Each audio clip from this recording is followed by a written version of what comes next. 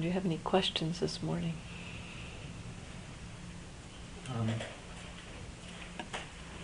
I found that your two examples of the process of the apple and the dip, and then of the tapping sound, I found those very, very helpful. And not so much because of how they illustrated how the conditions can condition feeling tone, but because of seeing the process you went through as you realized these things are kind of calm, just watching and just waiting, especially with the tapping, waiting, like first the sound and then aware of the unpleasantness, and then there may have been another step I can't remember, but then the fear you became aware of a little bit later, and so you didn't go searching for fear. Yes, you waited exactly, and then it arose in your consciousness on its own. Yes. And I was thinking about that during the set. I was actually thinking quite a lot. It seemed like a fruitful kind of thinking. And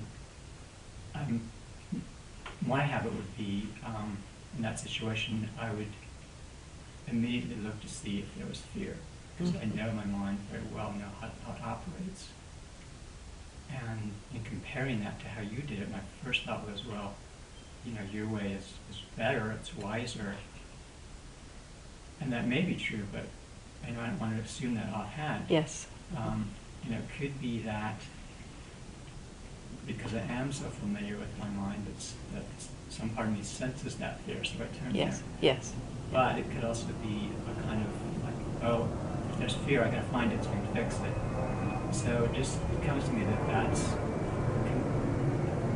my mind is going to have to be, I think, in a pretty balanced place, because it happens quickly, but that would be a very good place to observe and see what's actually going on. Exactly, right. Because sometimes having familiarity with patterns like that, it can be helpful in that it kind of highlights them for us and we see them more quickly, and we can also, as you kind of pointed to in a way, kind of go looking for them, and in that very looking, it sometimes is that we can construct the feeling as opposed to it actually being there.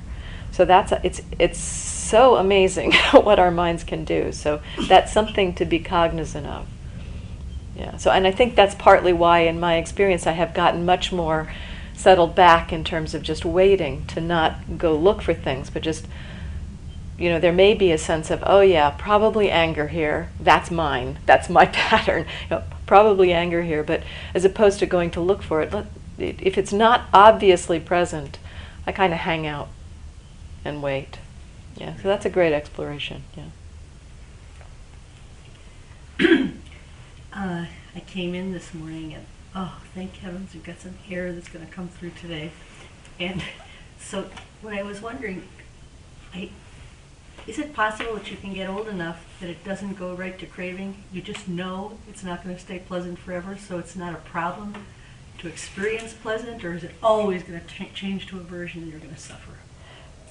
It is definitely not the case that feeling pleasant or unpleasant will always lead to craving or aversion. The very noticing of the pleasant or unpleasant is the first step in that. Yeah. And seeing essentially how pleasant leads to wanting, unpleasant leads to aversion, just seeing that process at play. And as the mind gets more continuous, the mindfulness gets more continuous, we see that process has just a little space in there, just a little space between the pleasant and the ooh. Got any more? Yeah. So just a little space in there, and in particular around unpleasant and aversion, I think that's probably the easier one to begin to see the space. And the aversion is so clearly unpleasant itself. I mean, so that compounds the unpleasantness. it's the second dart kind of thing, right? There's unpleasantness of the experience, and then there's the aversion, which is unpleasant itself. And so it really immediately is known as suffering in that experience. And so the mind begins to learn that pattern leads to suffering more quickly than it learns the pattern of, ooh, liking and then getting the thing, more quickly than it learns that leads to suffering. So, and just that exploration, and it definitely, I was sitting here, I was grateful for the air as well, but then there was I don't know how many flies were walking on me, but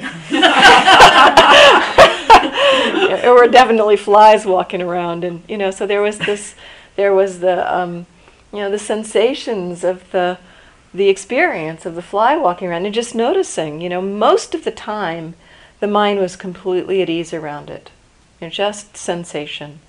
Every now and then it would be like there'd be one particular patch of skin that the fly would walk across, and that there would be a really sensitive patch of skin, and there would be a little contraction in the mind around that place. But it did not go as far as it would have, 5 years ago or whatever, where I would have been sitting here like doing this and cursing the flies, and really, the feeling. I remember on one retreat in Burma where there was a fly that was wandering around, and it kind of got to my mouth. It was thirsty, It was like right on the lips, and I'm thinking, where has this fly been, and it was kind of like I did manage to not swat it away, but it was working with aversion. There was a lot of aversion there, and today there was very little of that. So it was kind of an interesting. It's been a while since I've had flies walking on me. It was kind of an interesting pointer to, the mind has relaxed around at least this kind of unpleasant experience. So yes, it does. Yeah. It does change over time.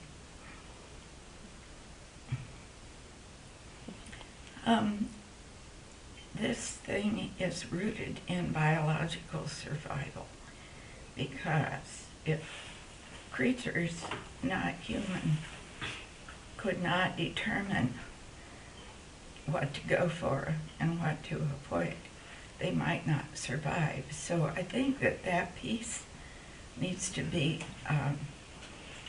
it's maybe small and minor, but I think we need to consider it.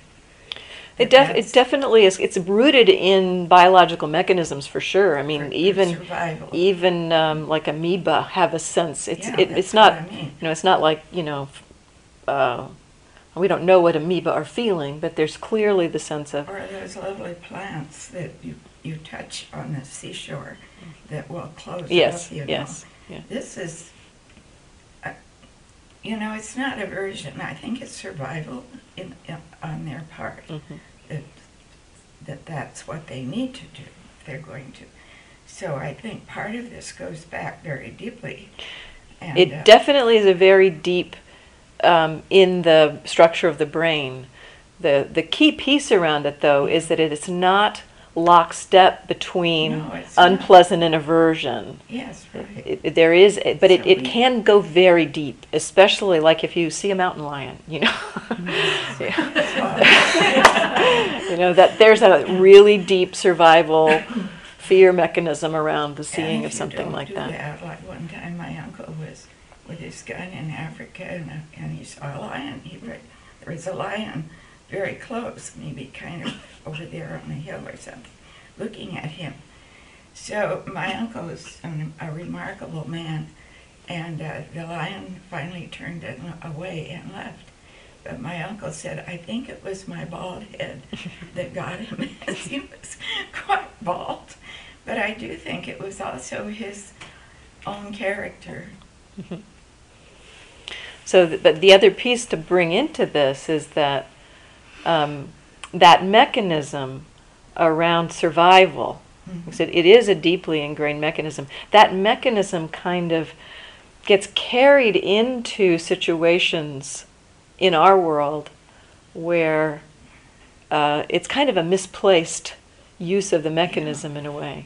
Yeah, and so the feeling of being dismissed, when somebody isn't acknowledging us or paying attention to us, that can take on the tone or the feeling of that kind of survival mechanism, like, needing to attack. I need to be seen here, and it's misplaced in a way. So, but it's very interesting to notice that. Yes. And maybe one more, if there's one more. So, in the pleasant, unpleasant, and neutral, there are times that there's no cognitive interpretation going on. It's just physical, non-intellectual aversion, like a biological, but then. I'm not quite sure I understand that part which you've said already. Okay. So try again. So I was trying to see if there was a place where the response to this object is below the level of sort of cognition, just a reaction. So much of the time, our response to pleasant, unpleasant, neutral is below the level of what we are aware of. Mm-hmm. Much of the time. But it's still maybe based on patterns or something. Or? It's based on conditions, how we respond to it. Mm-hmm. It's the defilements, it's the conditioning that we've had that conditions our response. So much of the time, our level of awareness is not strong enough to see the arising of the feeling and then the reaction to it. Mm-hmm. That doesn't mean that it has to be below the level of awareness. No. It is just a function. I mean, there's this notion I have about, and I don't know if this is true, but I have a sense of it, that what we think of as unconscious processes in the mind, or subconscious processes in the mind, is simply that which is below our current level of mindfulness capacity. And so the cultivation of mindfulness, the strengthening of mindfulness, the continuity of mindfulness, essentially, like lowers that horizon of what we think of as subconscious.